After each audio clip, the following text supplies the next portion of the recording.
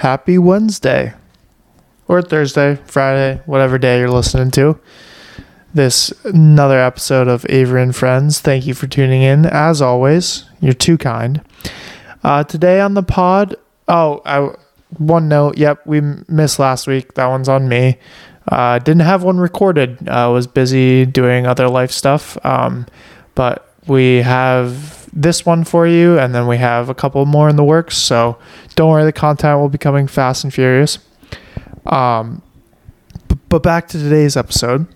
So today I have Matt Amadeo. He is a friend of a friend. Well, I guess I shouldn't say that. Me and Matt are friends. I would consider him a friend. That's how we met, is that he was a friend of a friend. Anyways, Matt is living in Somerville, Boston now. He's doing a couple things. He's going to school to be an archivist, which we'll get into that. I didn't know what that was before we started the podcast, so that's very interesting. If you want to learn something new, stay tuned. And then he also has some other pretty unique things about him. So we get into a whole lot of his swimming career, and we talk some politics, just talk some real world stuff. So if you want somewhat of like an intellectual conversation, stay tuned. Not that we're two intellects. Well, I'm certainly not. I'll let Matt speak for himself. But anyways, yep. Again, just plug the socials. Avery and Friends on Twitter, Instagram, YouTube, and TikTok too. Trying to boost that TikTok, as we know. So that's the main social media of the future. TikTok. Again, we are proudly presented by Schultz Power Washing Equipment. Not equipment, just Schultz Power Washing. Again, spring is coming. We got the Masters coming up this weekend. March Madness is over, so people are starting to hang out outside. And if you're on your back deck and you look down and it's just all grimy, there's dirt, or the side of your house, apartment building, whatever. If you need a power wash and you don't have one, my guy Andrew Schultz, he'll come to your house, whether you're in Rhode Island, New Hampshire, Massachusetts, maybe in New York. Just head over to his Instagram, Schultz Power Washing. DM him or get in touch with him some other way. And he will come on over and clean that grime up for you. So enough of me talking. Let's get into our guest, Matt Amadeo.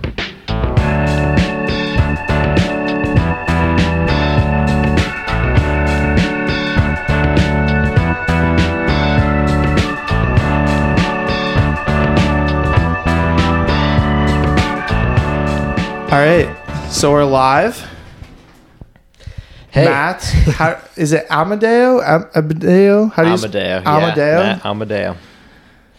Nice to have you on the podcast. Yeah. Say hi to the camera. Hey. Oh, over there. Hey. First, we did record another podcast video, but it didn't see the light of day. Maybe one day, if people ask for it. But thank you for coming on.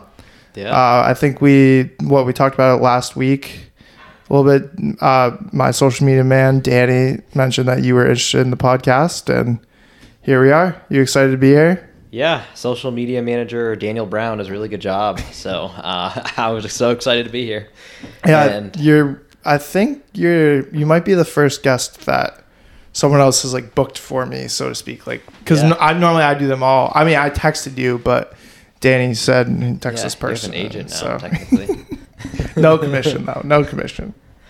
Yeah, upsetting. Yeah. Are you nervous? Some people are like nervous when they come on. I had a long day, so I'm a little tired. But other than that, I worked in sales for a long time, so I'm used to just talking to people about random things. So you could talk to the wall behind me, not necessarily me. Exactly. Perfect. So let's get kind of right into what you're doing now. I know you got your hand in like a couple things working on. What do you want to start? Do you want to start with kind of where you're at in your life? Maybe give a quick background of what you were doing in sales, so people can kind of get the whole picture of who is Matt. Yeah. Yeah, so currently living in Somerville. I did my undergraduate career at Boston College. During that time there, I was a swimmer. I also majored in history and economics. Okay. I wanted to major in political science first, but I failed the first class, so I was like, all right, can't do this. And then I switched. Why was it like a lot of writing, or you didn't like it at all? I think the professor was just reverse sexist. She hated men. She liked the woman because all the men dropped out like of that class. Huh. I'm not kidding. Okay. I was like, all right, whatever. But we all dropped out. So then I switched to history, and then obviously you can't just major in history. Yeah. You have to do something else, or else people will be like, what are you going to do with your life? Be a historian. Yeah. So I did history and economics. So that's where I when COVID hit, I like applied to many different jobs. So you graduated 2020, Yep. Same as me. Okay. Graduated 2020 during the pandemic, and I was supposed to have a job at the company Toast as a sales rep. And Toast called me like the day that BC actually sent us all home, saying like, "Hey, sorry, we're not hiring anybody." And I was like, "Shit!" Like, like got sent home and lost my job on the same day. Do you want to explain to? I know we're in Boston, but we have like listeners all across the world. What is Toast? Yeah, because it's a pretty interesting company. Yeah, Toast as my old company. I would talk up much higher of it if I was still working there. But it's a POS system, which is basically what restaurants use, point of sale. It's basically just like a cash register almost that you can do. You can like run your whole restaurant from. So I work at a restaurant too. We can get to that at some point. But I would use Toast there, and like every day I'm like, damn, like this is so good. Yeah. Like I'm mad that I didn't get to work there, but. I ended up working at a different company, a software company called Smart Bear. I lasted there as a sales development representative, and then I went to be an account executive, which I was like doing really well actually, even though I just did not enjoy it. Corporate America itself sucks, but corporate sales even worse. Yeah, just the culture. I'm not gonna say anything bad about Smart Bear's culture. I'm separate from them, but it's the culture and sales in general sucks. Yeah. So. Yeah, that's one thing that I kind of didn't realize. I purposely chose like marketing and working in a marketing agency, but it kind of has helped me is that it's not necessarily companies' cultures, it's more industries' cultures. Yep. So you have like sales culture, you have finance culture, you have marketing is a little different than sales, obviously, but there's like different types of cultures. And so like picking an accounting, I mean, I'm just picking business too. Obviously, there's hundreds of other industries out there. I'm just in business, so that's why I'm focusing on that.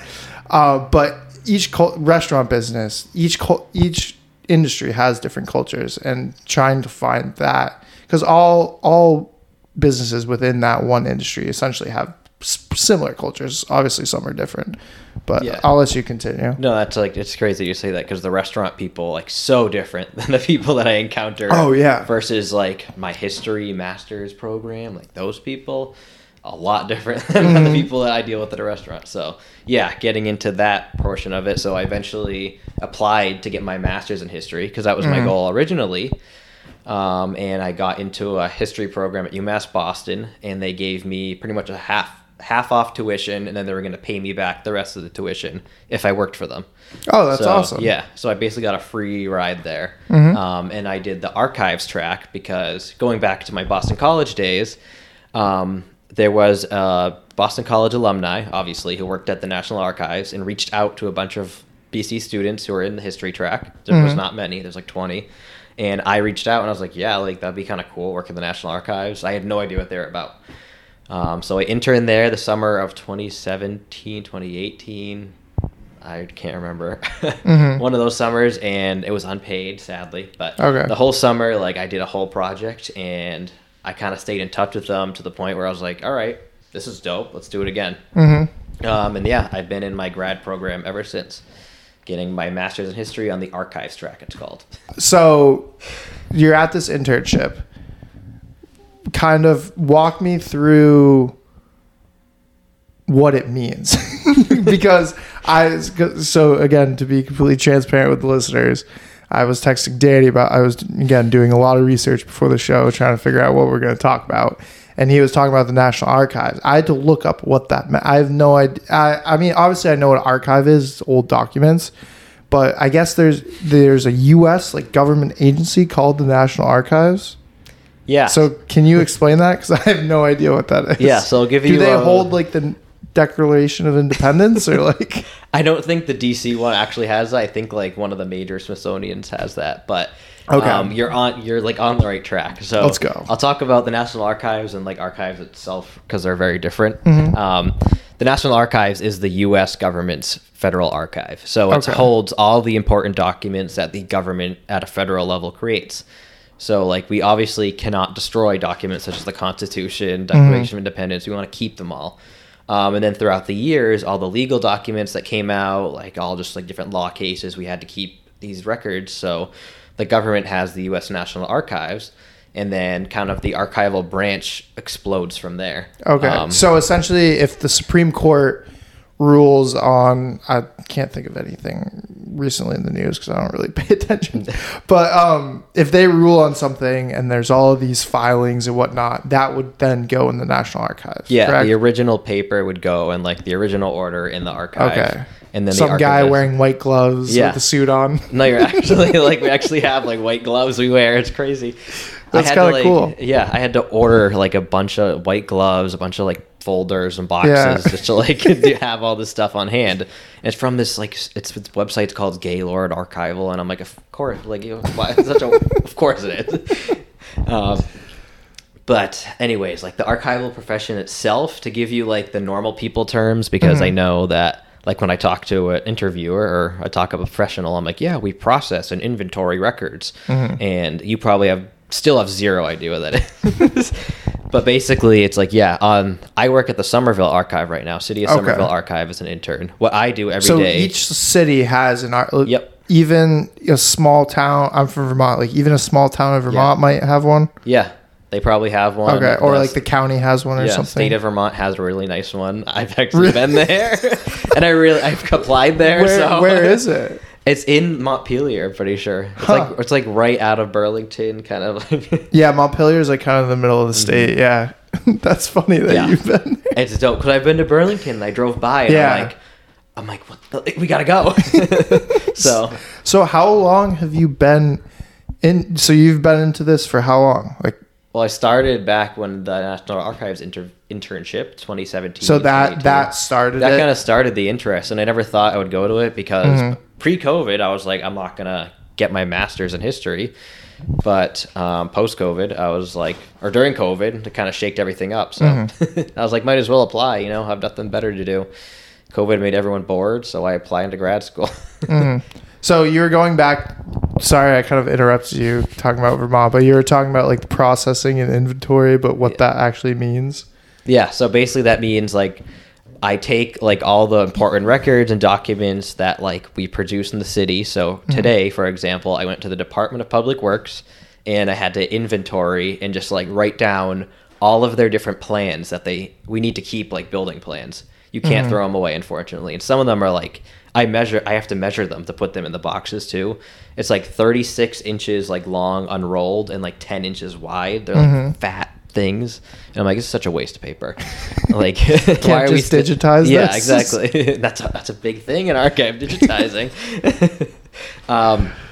And yeah, I did that all day. I put them in boxes and I sent them off to an offsite facility. And I had to like basically say like, this box has this box has this. And then that's basically a rundown of what we do in the most simple of terms. Like we keep records and we preserve them and we make sure that they're in like temperature controlled rooms, humidity controlled rooms. And if anybody comes to us and says, hey, I need this, I need like the City of Somerville's new high school construction record, I can be like, okay, it's on this box over there. And that's what we do. Okay. And do different people that work in the like office, so to speak, or the branch, do different people have different jobs? Like one person is looking up where things are, one person is storing things, one person is maintenance, and so on. Yeah, this will actually help me clear up what I just said before, because archivists will get mad if I lump them in with everybody else. What was the archivist? Archivists, yeah. We're called archivists. But like I'm learning all this new stuff. There's like archivists is what I do and what I want to be. And there's like reference librarians and reference archivists, which are the people that you ask questions to. And like librarians too, like archivists, like I know people just want to say, are you a librarian? No. Archivists, librarians are like werewolves and vampires. Like we are against each other. We are not librarians. That's funny. That's funny to hear that there's that rivalry, because I love the rivalries like that in like different industries. Yeah. And I just learned about, so obviously I knew about Michigan and Ohio State. This is like completely different, but I think it's in Ohio, they cross out all the M's on like game day when they play Ohio State in football and stuff. I had no idea it was what? That heated. But like I love hearing, like, because there's something like that with doctors too, because there's like people that went to med school and there's people that like doctors and PAs. That's what it is. Yeah, my partner's a doctor and he just So I love hearing these little like rivalries that just people pretty much do the same job, but it's just a little bit different, so they hate each other. Yeah, exactly. I mean, we're all a bunch of nerds, really. Like, you hear archivist, and you probably are like you probably think like old lady, like all like librarian with glasses, and then it's just me. It's just me sitting in a room with a bunch of papers, learning stuff, and that's what I like about it. I like just sitting secluded and just like you get to learn constantly. You're reading like documents from like today. I was reading like 1920s building plans, which is like not something I'd ever look at before. So that's what you like about it, is that you're kind of always learning something new. Yeah. It's random every day kind of information. Yep. You kind of feel like a detective some days, because like when you actually get asked to find stuff, you have to look through, and then you're like, if they want this, they'll probably want this as well. And it's helped me in like a lot of other aspects. Like I got contracted by the Boston National Park Service to do a research project recently, which I'm underway right now. Basically just looking at pensions of Revolutionary War soldiers during the Siege of Boston, who fought during the Siege of Boston. Yeah. And I have to transcribe their pension records. So what do they want to know about the pension records? Just how much money was paid out? Well, the pension records say, like, back then said, like, literally everything that you could ever want about the person. It gives you the money, but then it's also like, this guy who served here and died here maybe, or served under this guy and he was courageous in battle and so whatnot. So it's kind of cool. But they just want to like give light to the people who fought and try to find like new information. Yeah, maybe like write a book or something. Maybe you'll get featured in the museum or something. I know, that's what hopefully. So I guess another question I had is, how do you get clearance to get these different? Because I'm sure that like some of them, like I couldn't walk in there and ask for like City Hall's like building plans because I might put a bomb in there or something. Yeah. I don't. So I'm sure there's like checks and balances to it. You can't just give any information to anyone. Yeah. So kind of how does that work, or is it just you have to have this piece of paper that's signed by someone? It's simple as that. Every archive has like set restrictions, and the National Archives, like most of their records are publicly open. Okay. So majority of archives are all publicly accessible. It just really matters on the person who donates. So, for example, like at the UMass Boston is connected to the JFK library, and there's JFK archives in there. So some of the members of the Kennedy family, it's not the JFK, it's like RFK archive. I messed it up. Okay, but it is it's the JFK Museum. Yeah, and it's like the Kennedy archives attached to it, which I'm actually in the process of processing one of the collections from there, which basically just means I'm organizing and filing it and finding out what's in there. But yeah, like they're connected to the Kennedy Museum, and like some people or some of the Kennedy family members said like, don't show these archives to anybody except our family until we die. And that's like just part of the donor relationship. Yeah. Yeah. So that makes sense, because it's probably something personal and they only want their, whether it's kids or nephews or something, to be able to go in there. Huh. Yeah. That's interesting. Crazy Kennedy family.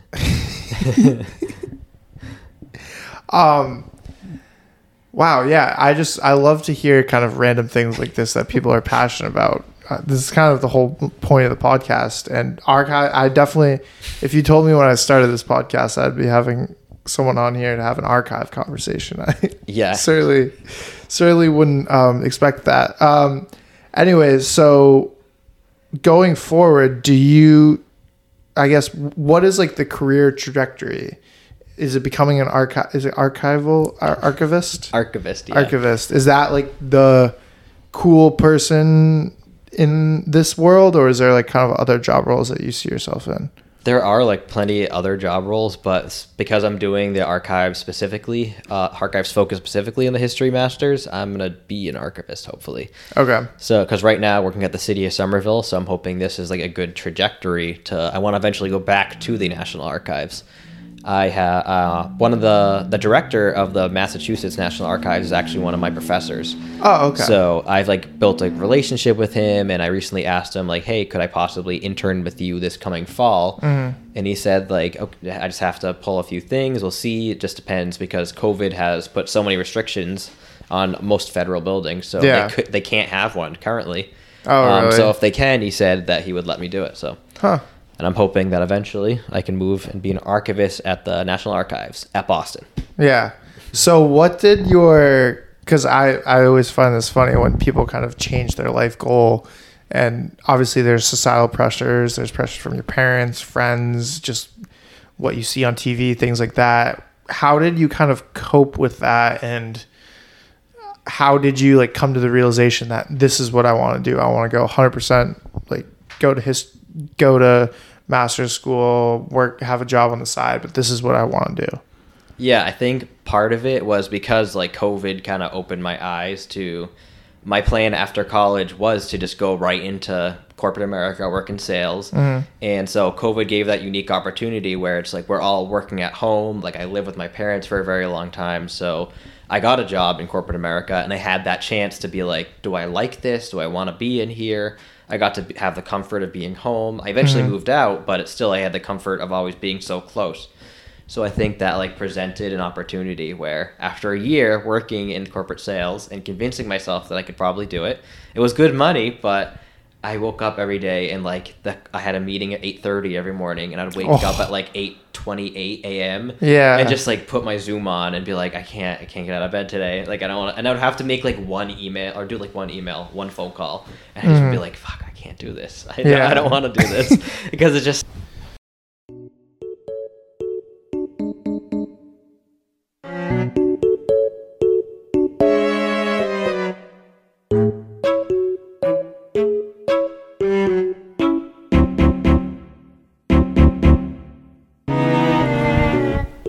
All right, so we took a little intermission there. There's an issue with the recording device, which we'll still have the audio from the lovely iPhone cameras, but it's going to be shitty audio. So apologize to the listeners, but we have loyal listeners. They stick through it. They stick through it. You guys stay. I'm not sure how much you missed, but we went off on a long tangent, so. But anyways, so we were talking about your... the paper you're writing. Mm-hmm. And I've this like idea of information and whatnot. I don't really want to put you on the spot, but I'm going to. Do you think that exhibit should have been opened? I think it should have been opened. Yeah. Okay. This has been like far enough removed now where definitely after reading these essays too, it's like. Because when was it? Was 1995. Okay. Yeah. But even today, it's like if you made a new exhibit and it like showed something about the Holocaust, are you just not going to open it?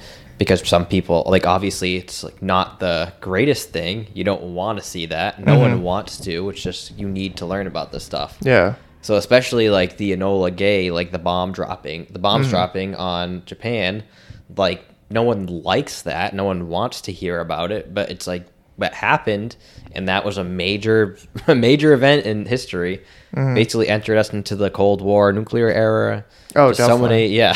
And America killed hundreds of thousands of people. So we need to learn about it. And just because, the fact that people are saying, like, fighting against it, saying, like, oh, we can't open it because it will say something bad about America. It's like, well, then you're agreeing that it's bad right there. Yeah. Yeah, I think it's definitely hard for people living in America to kind of, I've come to realize this, but I think it's harder for others America's done a lot of like terrible things.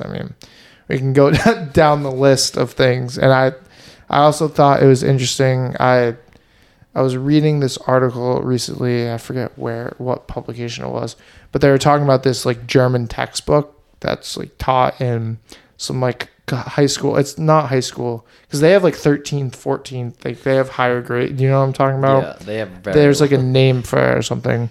But there's one book that is taught in like journalism and stuff, and it's like America propaganda, and it's true. Like it's true, and like obviously that's like one part, but like it's always like, oh, America, we're the best, like home of the free, land of the brave, like whatever. But it's like with the World War II, and then I mean obviously with like drone strikes and stuff, like there's so many things that America does wrong, and I think it's hard living here. You're kind of isolated from it because it like we said, might not necessarily make the news because of the news programs covering other stuff. But I think it's like important to be aware of those things. Yeah, and I think that's a consequence that's good and bad of the information age, because we know all these bad things that America has done. Yeah. Or like it just every country has done in general. Like we can just Google search just like American imperialism, like American slavery. Yeah. We can just Google search all these things. But now that like it's just, I don't know, too much information out there. Yeah, I've definitely myself tried to limit my like consumption of news, because especially, well, there was a point like kind of in college and like also when I got out of college that I was like, oh, politics seems kind of like interesting. Like I might want to get into that.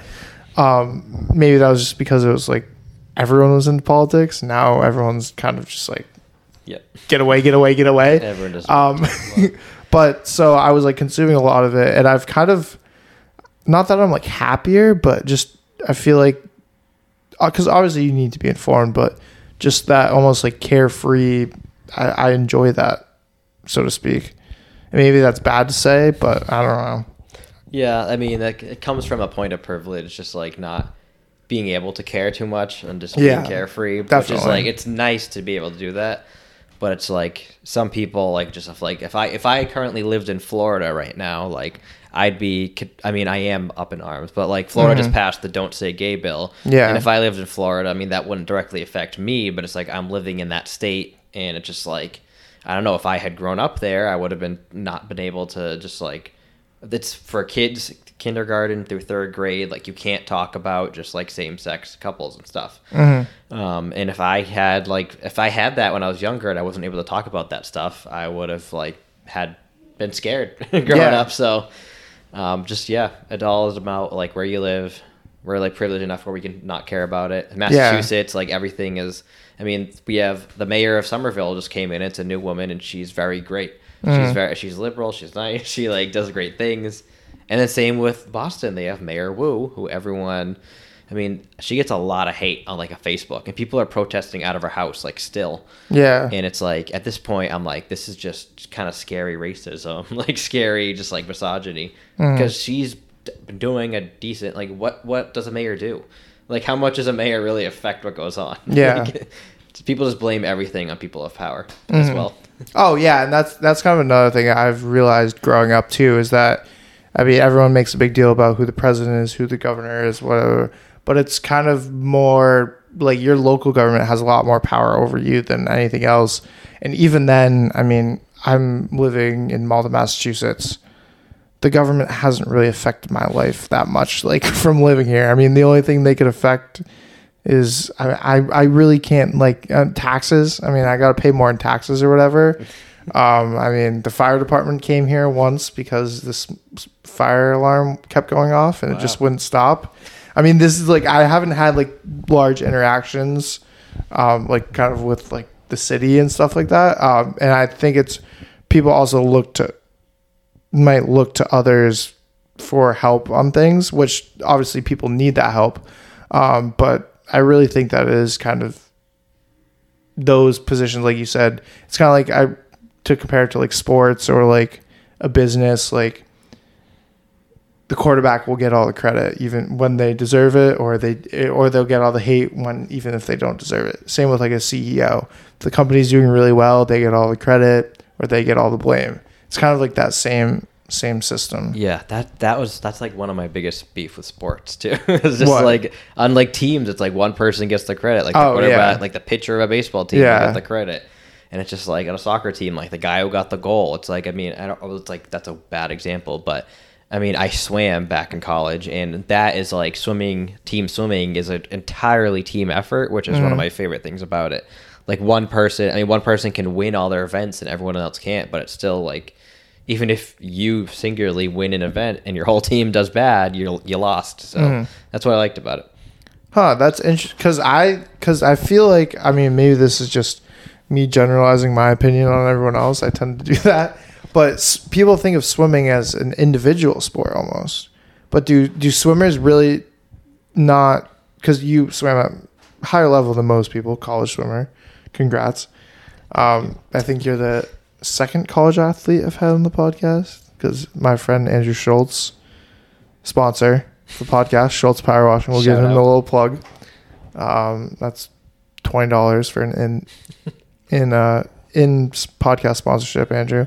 But anyways, so that's interesting that you look at it. Does kind of everyone within swimming look at it that way, or is that just kind of your isolated experience, do you think, at Boston College? Or maybe it's college versus Olympic, I don't know. Yeah, basically what you're saying, it's like when you grow up, when you're starting swimming like age 4 or 5 all the way up to high school, it's all individual because you're on a team, but you're trying to just get your best times.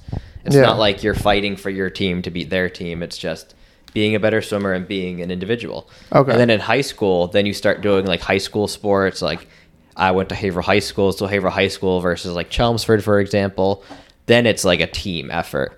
But even then, it's like still individual on the level where you want to get better times. But starting in high school is when it's like, okay, you're on a team. Like even if I beat him, like doesn't matter if I beat him by like 20 seconds or like 3 seconds, I still beat him. So like you get to that point where it's like you're on a team. And then going into college, it's all team. It's like, obviously, yeah, still, you want to have individual best times. It's good to have individual goals. I just started to lose my goals throughout college because I was so sick of swimming at that point.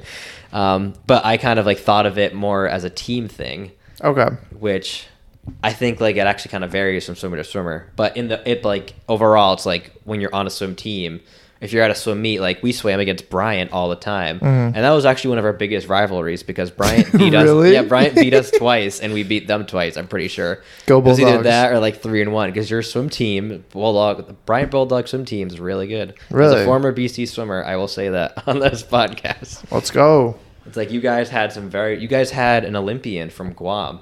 Yeah. What? And he would just sweep the floor. Yeah, what was his name? I feel bad that, but shout out that guy. Yeah. Well, I also know. I think our diving team won. You may know this better than me, but I think our diving team won like consecutive championships. Yeah, I wouldn't even be surprised. Your girls win like they used to win the whatever Numax. I don't know what. NEC. Now we're in the American East. You guys just left to go American East. Yeah, just talked to social media. Big news. Danny about this because I was like, dang, you guys left like VC's in the ACC, and should it go back to like it used to be in the Big East? I think it should go back to that. Yeah. Because I mean, us against all the ACC schools, like we're not good in like most sports. Yeah. Like that's across the board basically. Yeah. Except for like fencing and lacrosse, women's lacrosse, I'll give them credit. I'll give the women's teams credit. But like swimming, like we can't compete against them much. Now BC's probably great. I don't want BC swimmers to listen to this and hear me just shitting on them.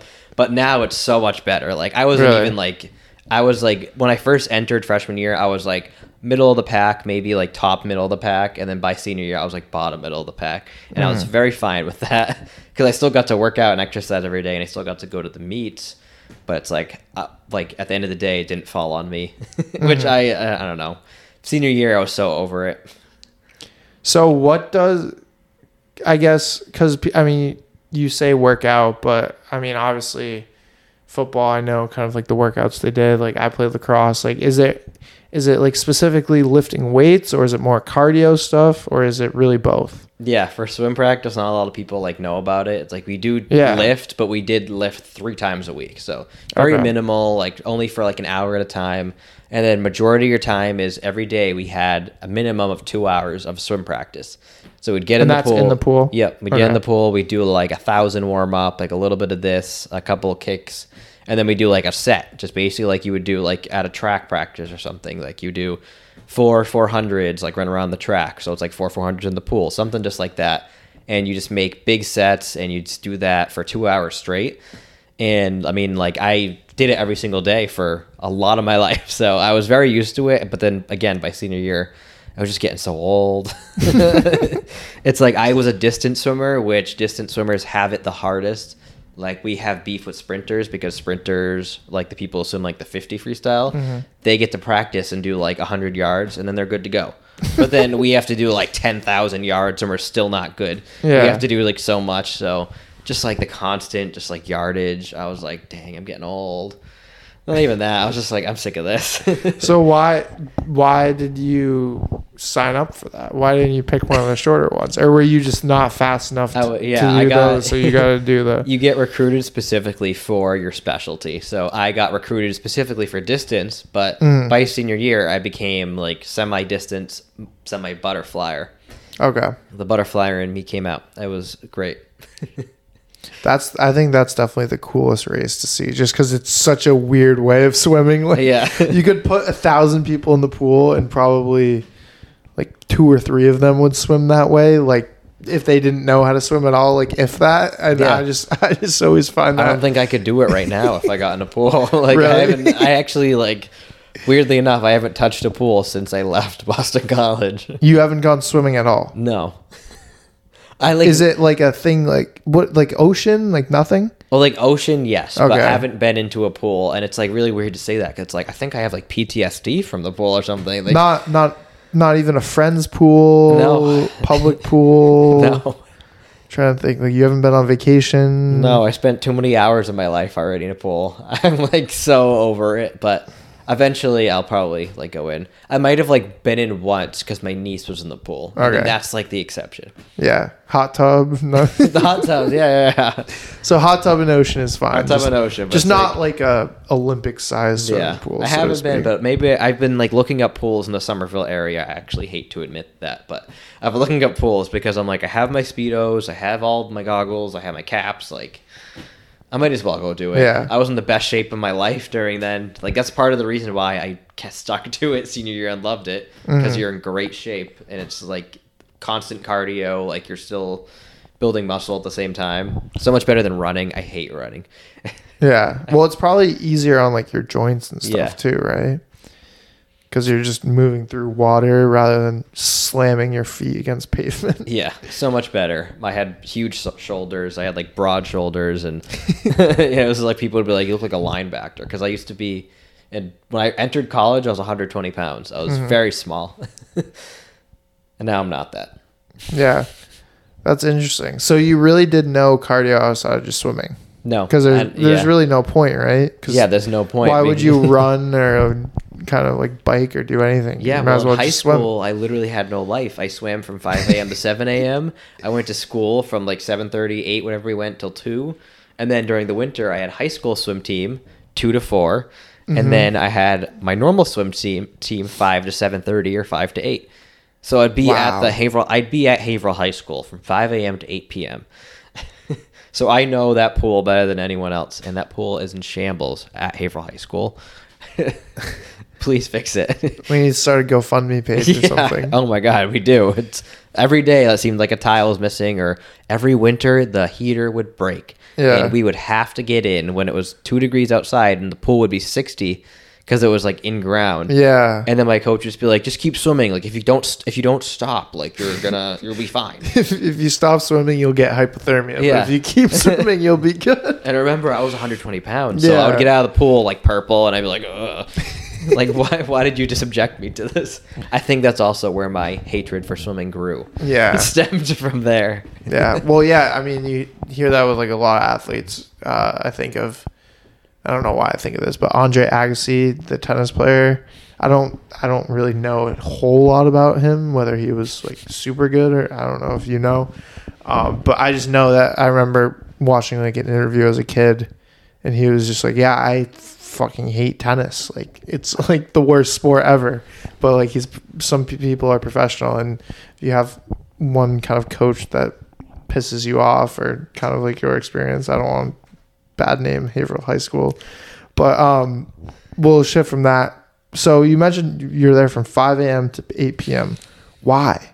Like most was it like, did your parents influence you? Like you just loved it that much? Yeah, I really can't. I don't know. I can't really Didn't know what else to do? I can't give you a great reason. Because I got to that point in my swim career, like around freshman year, and that's the year where if you do any club sports, like you're gonna be like, all right, do I really want to do this, or do I want to like have fun, not do that, be like a high school student that gets to do stuff? Yeah. So freshman year is when I started to become pretty good. I made sectionals, which is the smallest meet in like the series of like nationals that swimming has. Okay. So I was like, all right, if I can make this, then I have something here. So I got moved up to our like senior elite team, it's called, and it was just me and a few others from Haverhill High School. Me and one of my friend Brianna Cameron. I'm not sure if you heard that name, but good friend of me and Danny Brown's swam at UNC because she was so good. Yeah. So okay, Danny has talked about it. Yeah, she's a great swimmer. Made it to Olympic trials. Shout out to Brianna. But I started to get really good, and to the point where like, okay, my normal swim team outside of high school had practice 5 to 7 a.m. and then 5 to 8:30 every Monday, Wednesday, Friday. And then I also wanted to do high school swim team because I felt I would feel like a jerk if I was a good swimmer at Haverhill High and didn't go on their high school team. And then B, it's like, I don't know, it's the normal thing to do. I want to have my high school friends. I want to be with them. So I swam all 4 years on the high school team. My coach on the other team was like, if you're going to do the high school team, you have to swim at both practices. And I was like, really? Like, you want me to swim basically 6 hours in a day? He's like, yeah. So that's what I did. And I think this is where it all stemmed from. I was there so much.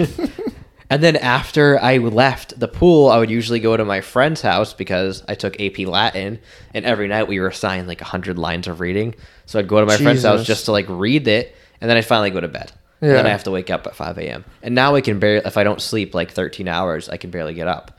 But back then it's like I slept on 2 hours, I'm ready to go for like a whole 60 hours. Like, wow. So it wasn't necessarily a choice. It was just like, well, I want to do this, I want to do that. Yeah, might as well. Yeah, I fell into it. I became good. I knew I could go to college for it, and I knew like I was good in school. I got good grades, but I'm like, wow, I have like a really good shot of going to a school like Boston College if I have swimming behind me. Yeah, definitely. Especially from Haverhill High School, where not a lot of people like get to go a lot of places because people discriminate against us in Haverhill High School. They see that name and they're like, oh, Haverhill. But it's like my class of 2016, we had 2 BC people, we had a Harvard person, Georgetown, we had Bryant, we had all kinds of schools. Yeah. So. Yeah, and it's good, just like a life thing. I mean, going through that, I'm sure you feel like you said, you have 4 jobs now, you're probably like, oh, this is easy. Like I don't have to physically exert myself for 6-7 hours a day and then wake up at 5 a.m. Like I can sleep in, I can wake up at 8. Yeah. No, I'm definitely starting to feel that. That's why I front load my week, because then Monday, Tuesday, Wednesday is like where I'm like, and then I'm burning out by this point on a Wednesday night. But then it's like, okay, I have Thursday and Friday and the whole weekend to recover. Yeah. And I usually leave my weekend open anyways, because that's the only time like I usually can hang out with my boyfriend, because he lives all the way in Worcester, Massachusetts, which for our listeners far away is like an hour drive, which isn't bad, but not like it's not like something I can just be like, hey, I'm coming over. Yeah, it's not like a Tuesday night, oh, you want to like watch a movie or something like that. Yeah, especially because his schedule's erratic. He's an ER doctor, so Jesus. all over the place. Yeah. Never know when he's going to be off or on, or like tomorrow he's working from 5 p.m. to 3 a.m. and today he worked like last night into this morning. So yeah, I had one of my friends that was recently on, Phil Cohen. He's a nurse in a neurological unit, like 4, and like because I text him every once in a while, whatever. But especially when we were doing the podcast, I would like text him and then like hear back from him like 5 days later. He's like, oh, sorry, I was like working these 3 days and just like slept this other day. And like those people they have different lives. And like, obviously, I mean, being an ER doctor, I'm sure like the stress and stuff like that, I don't understand how people deal with that. Yeah, it's nuts. He tells me just like the things. He's like, yeah, today this person did this. And I'm like, oh. So casual. I'm like, whoa, okay. Yeah, because I think of the same thing about like people like that are cops, or if they kind of work in like the military or something like that. It's like, oh, honey, how's your day? Or like, hey, how's your day? It's like, oh, like I saw like this happen, or it's brutal, man. I know, exactly. We picked easy lanes. Yeah, exactly. And my job, it's like, oh, I saw a piece of paper that like said this today, and it really upset me. Like, I have nothing I can complain about. Wait, that's a big thing in archives too. Reparative language, you know. That's what does that mean? It's like, you know how today, like a lot of the big things in politics and media is all about like changing language and making language more inclusive. Oh yeah. That's intersecting archives now, which is a huge huge debate. How so? Like, so essentially, like, if there's something like racist written or like sexist written in, I mean, maybe you can like think of an actual example. Yeah, so like something that like it's in a reparative language handbook that recently came out, where it's like, just for an example, like if you're gonna talk about like a slave who had a name, instead of saying like, oh, like Joe something's like black slave, this person, say like Rebecca, a black slave, like give them agency. Like, just like keep the same language, but so it's like not like changing it, but people hear reparative language and they're like, oh, you're changing the language, you're changing words. And it's like, no, it's like, we're just like making it like, I don't know, like less bad. Like, there's a lot of these papers obviously like have very harsh racist language from the past, like especially American papers. Like, obviously everybody was very racist back in the day. Yeah. So we have very harsh language, so just trying to change that. And like, even like, we don't like explicitly take out like bad words. Like, we just kind of like write at the beginning, we say, hey, there's expletive language in here, and then do with that what you will. Like a trigger warning of sorts. That's all it is. But people hear things like reparative and they're like, oh no.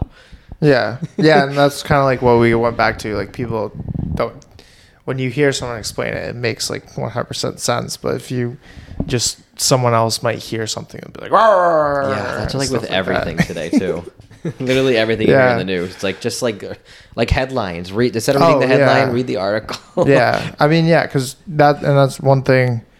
Like, I don't work in media, but I have like kind of a nerdy interest in media, and one thing that's so bad about media is that it's all like ad driven. So if someone clicks on the article, that's all they care about. They don't the clickbait. They don't care if it's right. They don't care if like what the headline has nothing to do with what's in the body. They just care about that. But that is interesting that's like kind of a thing in that world, because it is kind of a tough, I mean, I think it's hard with like everything like that. The way things are, we look at it today and we recognize it's wrong, but what do you do about that? Yeah, you can't just say, oh yeah, that was wrong, and then we're good. Like, yeah, exactly, because then we'd throw out all of our past history. Yeah. Because everything, I mean, today's standards is wrong. But I think probably like in the year 2080, we're going to look back to what we did today, and we're going to be like, damn, what was wrong with us? Yeah, like, I'm sure it's going to keep happening. Yeah, I'm sure like 50 years from now, if I listen to this podcast and I'm still alive, I'll be like, what? I said that? Like, yeah, I'm going to be like, something... dang, like who was I? Yeah, I always think about that. The one thing, because I like thinking about these things, I'm a weirdo, but things that like we'll look back on, and I think eating animals is something that we're gonna look back on and be like, really? That's fucked up that we did that. I think so. I mean, that's just like me thinking, but because with all these like plant-based like foods and things like that, I just feel like future, not older, kind of along the same lines, but they're gonna be like, why are we eating animals when we can just eat other stuff? And I'm gonna be like, no, I want to have a fucking steak and like a cheeseburger. Like, yeah, no, that's I like chicken parm. Like, that's so interesting you say that, because like, do you think that's gonna come out of like just America, like our brains evolving so much where we're gonna be like, that's ethically wrong, or do you think that's gonna be like, oh, like evolutionary, that's like bad or something?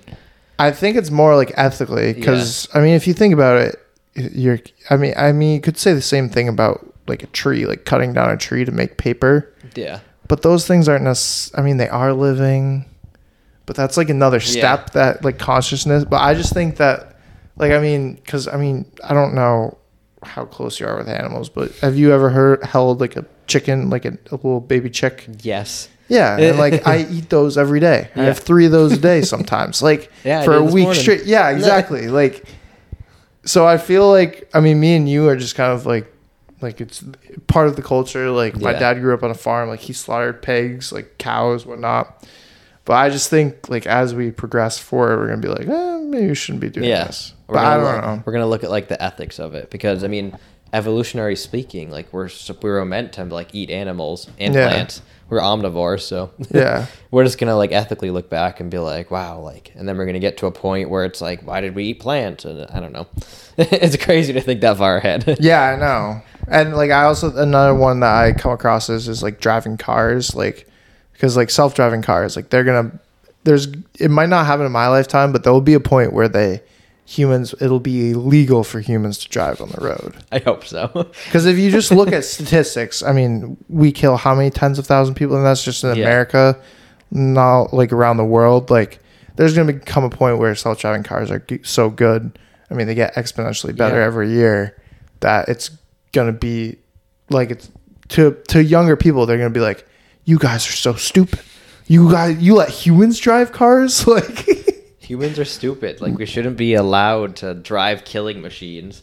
They're literally just wasn't the very first like Henry Ford model car, like, wasn't he like very anti-Semitic? Like, yes, Henry Ford was not the greatest guy. He did invent the Model T engine, but his views on the world were not the best. Yeah, but see, this is us looking back on him exactly, and judging him. But he made an engine, so I mean, bad guy, but good invention. So thanks. Not really. And he did a lot for like he was the first guy. You can actually thank him for the 5-day work week too. Because, boo. Well, no, it was the 6-day work week. Okay. He only had Sunday off, but then he found that his workers were more productive when he gave them Saturday and Sunday off. Oh, they're gonna. Well, now we're at the point where we need to get Friday. Wow, so that's we're progressing. There's a couple of European. I know Iceland did it, where they like told. I think it was government employees. Oh. They got 4 days off. And they were doing it for a certain amount of months, and I know other countries are giving. There's some incentive to like give your employees like. But it's not like for everyone. I don't know. There's like trials. I think it makes sense. Yeah, but I'm also a worker. I'm not a business owner. Yeah. So. Like when I mean, I really think it would make sense. Like, I don't. Yeah, it would make so much sense. I feel like it would benefit the economy all around, because when I worked from home in my sales job, and like it was during COVID, but like I was thinking, like when I was working half the time, I'm like, how did people do errands back in the day? Like, if you had to be in an office right now, like, oh yeah, what did you like? When did you do things? Like, did you only grocery shop like past 5 p.m. with all those people? I would die. Like, I like to like do things right in the middle of the day. Like, how do people go to offices and like have lives? So, and especially if like you're working a little late one day, like you're like trying to finish something up, and then exactly, having more time out of theirs, more time for people to be out and about doing things. They'll be happier spending more money. Yeah, it just works in the long run. Yeah. Society is definitely an interesting way it's set up. Especially like cities, and I mean Boston's a great example of it with the roads and stuff. I mean it's set up like obviously with horse and like carrots. Are you a Bruins fan? Well, my boyfriend's a big Bruins fan, so I hear all about it. And just as well, our good friend Danny Brown. I'm in a group message with him and a lot of the guys back home from Haverhill, and without my choice, I know so much about sports just from them, because all day they'll just be like, Danny, did you hear? He'll be like, yeah. And I'll be like, about what? And they'll be like, they'll say like a last name. Yeah. And I'm like, what? And there's like, yeah, he got traded to this. And I'm like, oh, like, shucks. I know. I've never been like really into like big into sports like that. Yeah. So it's like fun getting that. And like, because I've been in that message so long, I know quite a bit of names. Yeah. And like, I know, like back in high school, I literally didn't know how like football or basketball or any of that was played. And now I do. Yeah. Like, I love March Madness. Yeah. It's one thing about, so like I was a huge sports fan growing up, and then I kind of got out of it because I was like kind of like, oh, there's more to life than sports. Like everyone always thought of me as like the kid that likes sports, and I didn't like that. So I was like, all right, I'm not gonna really pay attention. I've started to kind of get back more into it, but I do think it's one thing that's really weird, and especially with guys. I mean, it's something like the weather. Like you can talk to anyone about it, and like you instantly kind of have a connection. And especially with like gambling now too is like another big thing. Like I can go to a bar or like a game and like just like talk to the kid next to me and be like, oh, like you got money on whoever, and like if they do, like now we're both like I'm cheering for him. Like there's like, and then something about like especially with your college friends too. Like I don't know if you do this, but I mean about different sports, you text about, oh, BC is like doing this in sports or whatever. Like I felt that with Bryant. I reconnected with a bunch of kids because Bryant made the tournament. So like I met like we all went to a bar in Southie on like a Wednesday night for like one of the games. Like I met a couple kids I hadn't met before, and like we all kind of like hung out, which we wouldn't otherwise do except for that sport. You know what I mean? Yeah. So we do that all the time with yeah, BC. yeah. So it's a good like it kind of like brings people together, and then once you're together, obviously you're talking about it. But if that didn't happen, it wouldn't exist. Yeah, that kind of derails me into a different kind of conversation about the gambling aspect of it. Yeah. But it's like, yeah, like gambling March Madness is super exciting. I was actually in Vegas March Madness opening weekend. No, like 2 you're weeks kidding. ago. Yeah, I should have brought this up. I got some wild times in Vegas. Wow. I was in Vegas Let's like go on a into this. Friday night. Dude. And I was up. I went out. We started the night at like 6 p.m. Like Yeah. went out, and then I didn't. Who were you with? I was with my friend from home, Josh. Okay. So he's from back Haverhill guy, Josh Driscoll. Shout out. Shout out. We were together. We were camping in the Grand Canyon for a few days prior, which was dope. But then we went to Vegas for a night, which I was like, let's do it for one night. Yeah. So That's all you need. Yeah, we got a room at the Luxor, which is Okay. the Black Pyramid Hotel. Mm-hmm. It's the one that's like it has Carrot Top in it. So didn't get to see Carrot Top though. But yeah, Tough. that whole weekend it was March Madness like opening weekend. So I was like, oh shit, like I'm gonna drop money on this, might Yeah. as well. And I talked to like our friends, I listened to what they said. Yeah. They were already talking about like their parlays and all this other stuff, and I was like, okay, I'm just gonna take this from you. Yeah. So I won a few things. I actually lost a couple from Danny. But I won a little bit of money here and there. But like when I was out and about, it's just like you go into a big room and Oh wait, no, you're good. Sorry. you go Keep into going. you go into like a big room and everyone is like watching the game and they're all like betting on the same people. And it's just like we're all in there together, just like all hammered, like talking about whatever game was going on at the time. But yeah, that was pretty dope. Whole weekend in Vegas. Walked up and down the strip to start just to like get a feel of it, and it was a lot less walkable. Well, it is very walkable, but it takes you a very long time to go from one end to another and then all the way back. Oh yeah, it's Because they make massive. you walk through everything. But yeah, the whole night I was like, you know what, I'm gonna stick to one thing, and for some reason I picked tequila, so I just kept drinking tequila sodas, and it's like open carry laws there, so Yeah. you get a drink, you walk down. I was having a great night. We went to a drag show actually. Really? Yeah, I saw Miss Jasmine Masters, one of my favorite drag queens from RuPaul's Drag Race season 7 and All Star season 4 or 5. Oh god, I forgot. But it was so good. Did you know that they were going to be there? Or? No, I just looked up local bars, local drag bars, Yeah. and then I just happened Just to see her happened to there. see her. And I was like, we have to go. Like, you cannot let me not go. And we went, forgetting that the drag shows don't start till like 2 a.m. usually. Yeah. And we went at like 10 p.m. And I was like, damn it. Like, I sat at the gay club for 4 hours waiting for her, which like I wouldn't be upset about most of the times. But Yeah. It's like I'm with like my friend in Vegas. Like I want to go I want to go lose all my money. I want to go lose my life savings over in the slots. Like, come on. But it was dope. Did that, and then we went back to the slots, and that's when I was really drunk and sat down at the blackjack table, and that's Yeah. where it all went downhill. Downhill. Yep. All the money I made playing March Madness games, downhill. Tough. Yeah, I haven't done Vegas since like turning 21. I went with my parents. We kind of did the same thing, Grand Canyon. We did a bunch of like other stuff too, but we spent like the one night in Vegas. It was pretty like overwhelming. I mean, I was younger and like kind of like clubs and stuff like that kind of like overwhelm me in general. Sometimes I have to be in the right mood. I mean, I go to clubs and stuff, but not all the time. But yeah, I do kind of I do have interest in going, but it's also like you said, like I wouldn't want to make it my whole trip is like going to Vegas. Yeah. Like, I spent one night there, and the next day I was like, I cannot see how people spend multiple days here. Also, I can't see how people bring kids under the age of 10 here, because after 10 p.m., the whole streets are filled with just signs about escorts and prostitution, and the crazy people come out and there, right? Yeah, everything. A lot of stuff's legal there. I wasn't expecting to look for any illegal substances / drugs. Then I went into a bathroom, the very first bathroom I went into just to go pee. This guy looked at me and he's like, "Hey, you got drugs?" And I was like, "No, no, I don't have any." And he's like, "No, like I got them for you." And I was like, "What?" And he's like, "Yeah." Like, "What do you want?" And I was like, "I'm like, no, I'm sorry, can't tonight." And I like walked away like nice, and I was like, "Yeah, like I'm not gonna. I've seen The Hangover, buddy. I'm not gonna die tonight." Like, yeah. Yeah, those guys in the bathroom with like the it was like real. Yeah. It was really people standing in there. I've never seen that in America, but I've seen that in like I live close to Montreal in Vermont, so they have them there, and like in Europe, and then like in Australia when I was there too, they have those guys. God. It's funny.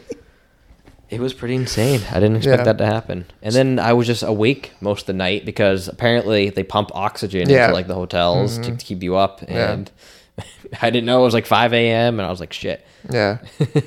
Yeah. They know how to steal your money there. Yeah, that's definitely for sure. So you were camping in the Grand Canyon, or near the Grand Canyon? Near the Grand Canyon. Okay. Did a hike into the Grand Canyon and back out, but for 2 nights stayed in the Grand Canyon. What we did is we flew into Vegas, rented a car, drove from Vegas to Phoenix, stayed with his aunt for a night in Phoenix, drove from Phoenix to the canyon, stayed there for 2 nights, did some hikes. It was pretty dope. Grand Canyon is beautiful. Yeah. Then we drove from the canyon to Vegas. And then we stopped at the Hoover Dam, obviously, where Transformers was filmed. You're a big Transformers guy. That's every time I see the Hoover Dam, that's like the first thing I think of, which is really bad because like I shouldn't think of the Transformers movie. I don't know what I would think of if I saw the Hoover Dam. Honestly, it was dope. I'd just be like, "Oh fuck, that's big." Yeah, I was like, "Damn, that's like this Hoover Dam." I was like, "Okay." Then we went to Vegas and blacked out. Yeah, got really high. It was like vicious. Yeah. So I went to the Grand Canyon when I was a kind of a kid. I don't know if it was because like we did this trip. We went to Zion National Park. I don't know if you've heard of it. Yeah. Bryce National Park. Where else did we go? Did we go anywhere else? That's like a dream trip. Yeah. There's maybe one more. I don't know. But we went to the Grand Canyon, and for some reason, I just like, I don't know. And I don't know if it was just we did the wrong things. I mean, I was also probably in middle school, so I probably couldn't appreciate it. But we stayed at there's like a national park there. Like we stayed in like this place there, and we didn't really like do any of the hikes into the Grand Canyon or anything. We just kind of walked around the outer rim. I think there's I forget what it is, probably like the outer rim walk or something like that. But I just I don't know. I just remember I was like, because I thought the other places were like far cooler because we went into it. And so I kind of want to go back just to see does that hold up, or was I just a dumb kid that wasn't appreciating? I spoke about with my friend. I'm like, when you're older, you appreciate it so much more. Yeah, it's like when I was there, it was my first time ever going. I was absolutely dumbfounded, and I was like, I could think back. I'm like, if I was 12 right now, I'd be like, okay, cool. And then I'd be bored. I'd be like, I want to go play Xbox or something. Yeah. I do think it was because it was at the end of the trip too. So we had been to Bryce, we had been to Zion. I'm trying to think. There had to be a third one. Maybe not. Anyways, besides the point. But like I said, we had done stuff there and just not doing anything. But yeah, I don't know. Yeah, it was pretty sweet. We camped out in the national park as well, on the campground. Very fun. Very cold at night. Went from like 70 during the day to 20 at night. So Jesus. very drastic. How did you get like camping equipment? Did you like? His aunt like had a whole Oh, bunch. So that's probably- yeah, that's that's part fire. of the reason why we went like all the way to Phoenix and all the way back up. Yeah. Just coincided well. I love it out there because my dad's aunt and uncle live in not Phoenix but like a suburb, and the dry heat is just amazing. Oh, you It's like that? Yes. Well, it's like 90 degrees, but it doesn't feel that. Oh. It doesn't feel that way. It's just like blistering hot though. Yeah, but would you rather it be humid?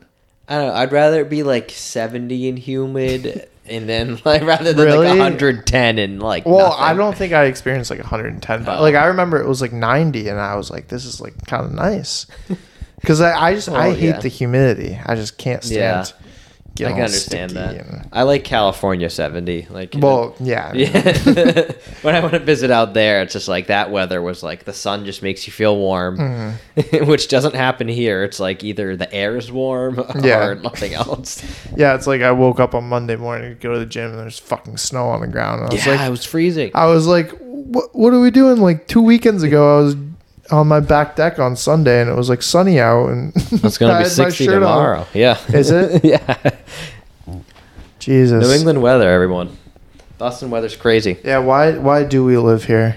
I don't know. I ask myself that all the time. I've tried to move to California. I actually got a job offer there before I got a job offer Really? here for sales. I got a job offer there as a financial relationship manager. Interesting. But I didn't take it because I had to pass my Series 7 and Series 63 Yeah. exams, which I didn't major in finance, nor did I want to study for them. Yeah. Because if I failed, I would have lost the job. I'm not going to go to California and risk failing. That's what happened to one of my friends. He works in that industry, and he has a new kid on his team that was like the similar setup, and the kid like failed, so they didn't fire him or something, but like he had to pass the next one. He ended up passing it, but I would have been so scared. That is another thing. Going back to what I was talking about the different industries, cultures. I specifically chose marketing because there's no extra tests. Yeah. Like accounting, you gotta get your CPA. Like finance, you gotta do a Series 7 shit to get your CFP, CFA, whatever.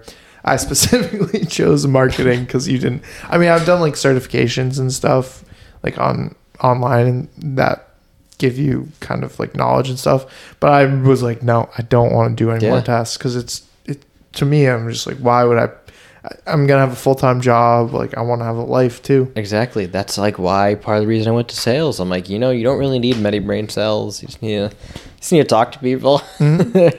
And like the company I worked for, it was software, and like people came to us to ask for the software. Mm-hmm. So like that was the best part about it. I didn't have to find people. Yeah.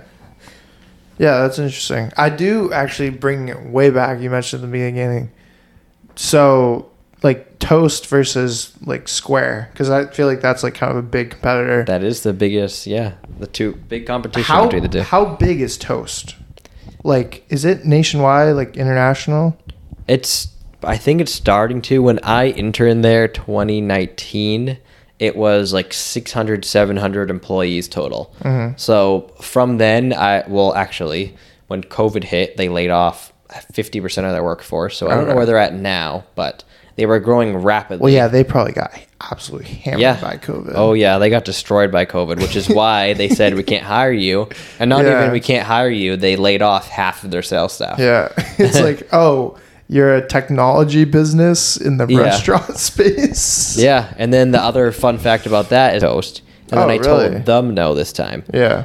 Even though I was the one that set up the interview and went through the whole process. I got the offer and I told them no. Yeah. But it felt powerful because they told me no once. Yeah. But I didn't trust it. But at this point, I'm kind of sad that I didn't trust it because now Toast is public. Yeah. And they were doing well, but I couldn't predict that. It was the end of definitely. 2020. And they were like, oh, we're doing so well right now. And I'm like, you guys just laid off a couple thousand people. You think you want me to believe that? But they're doing well, so. Yeah. Huh. Do you ever see them becoming bigger than Square or no? I don't think so. Square's the Apple version, basically. Yeah. It's like Apple versus Android. Square's going to be the one. Yeah. Yeah, that's what I thought. And I've talked to someone else that works at Toast, and I don't. Yeah, I mean, Well, I don't think they're going to be as big. Obviously. Yeah, they're also like actually, Square hasn't like launched into the restaurant like business fully yet. They do like point of sale, but it's not like you don't like run your restaurant on Square like you do Toast. So what's the difference? So Square is more of just like cash register, like point of sale, everything besides that. Okay. And then Toast is like made for that. So like, for example, if you go to a coffee shop, like you're going to probably see Square most times because it's much easier for those transactions. But yeah. Okay, that makes sense. Well, do you have anything else you want to talk about, or we should probably wrap up here? Yeah, I'm good. Anything else people want to know? I don't know. Is there a contact information that people can get in touch with you if they want to learn more about you? Well, I mean, I plugged the Twitter last time, BTRMatt2. Mm-hmm.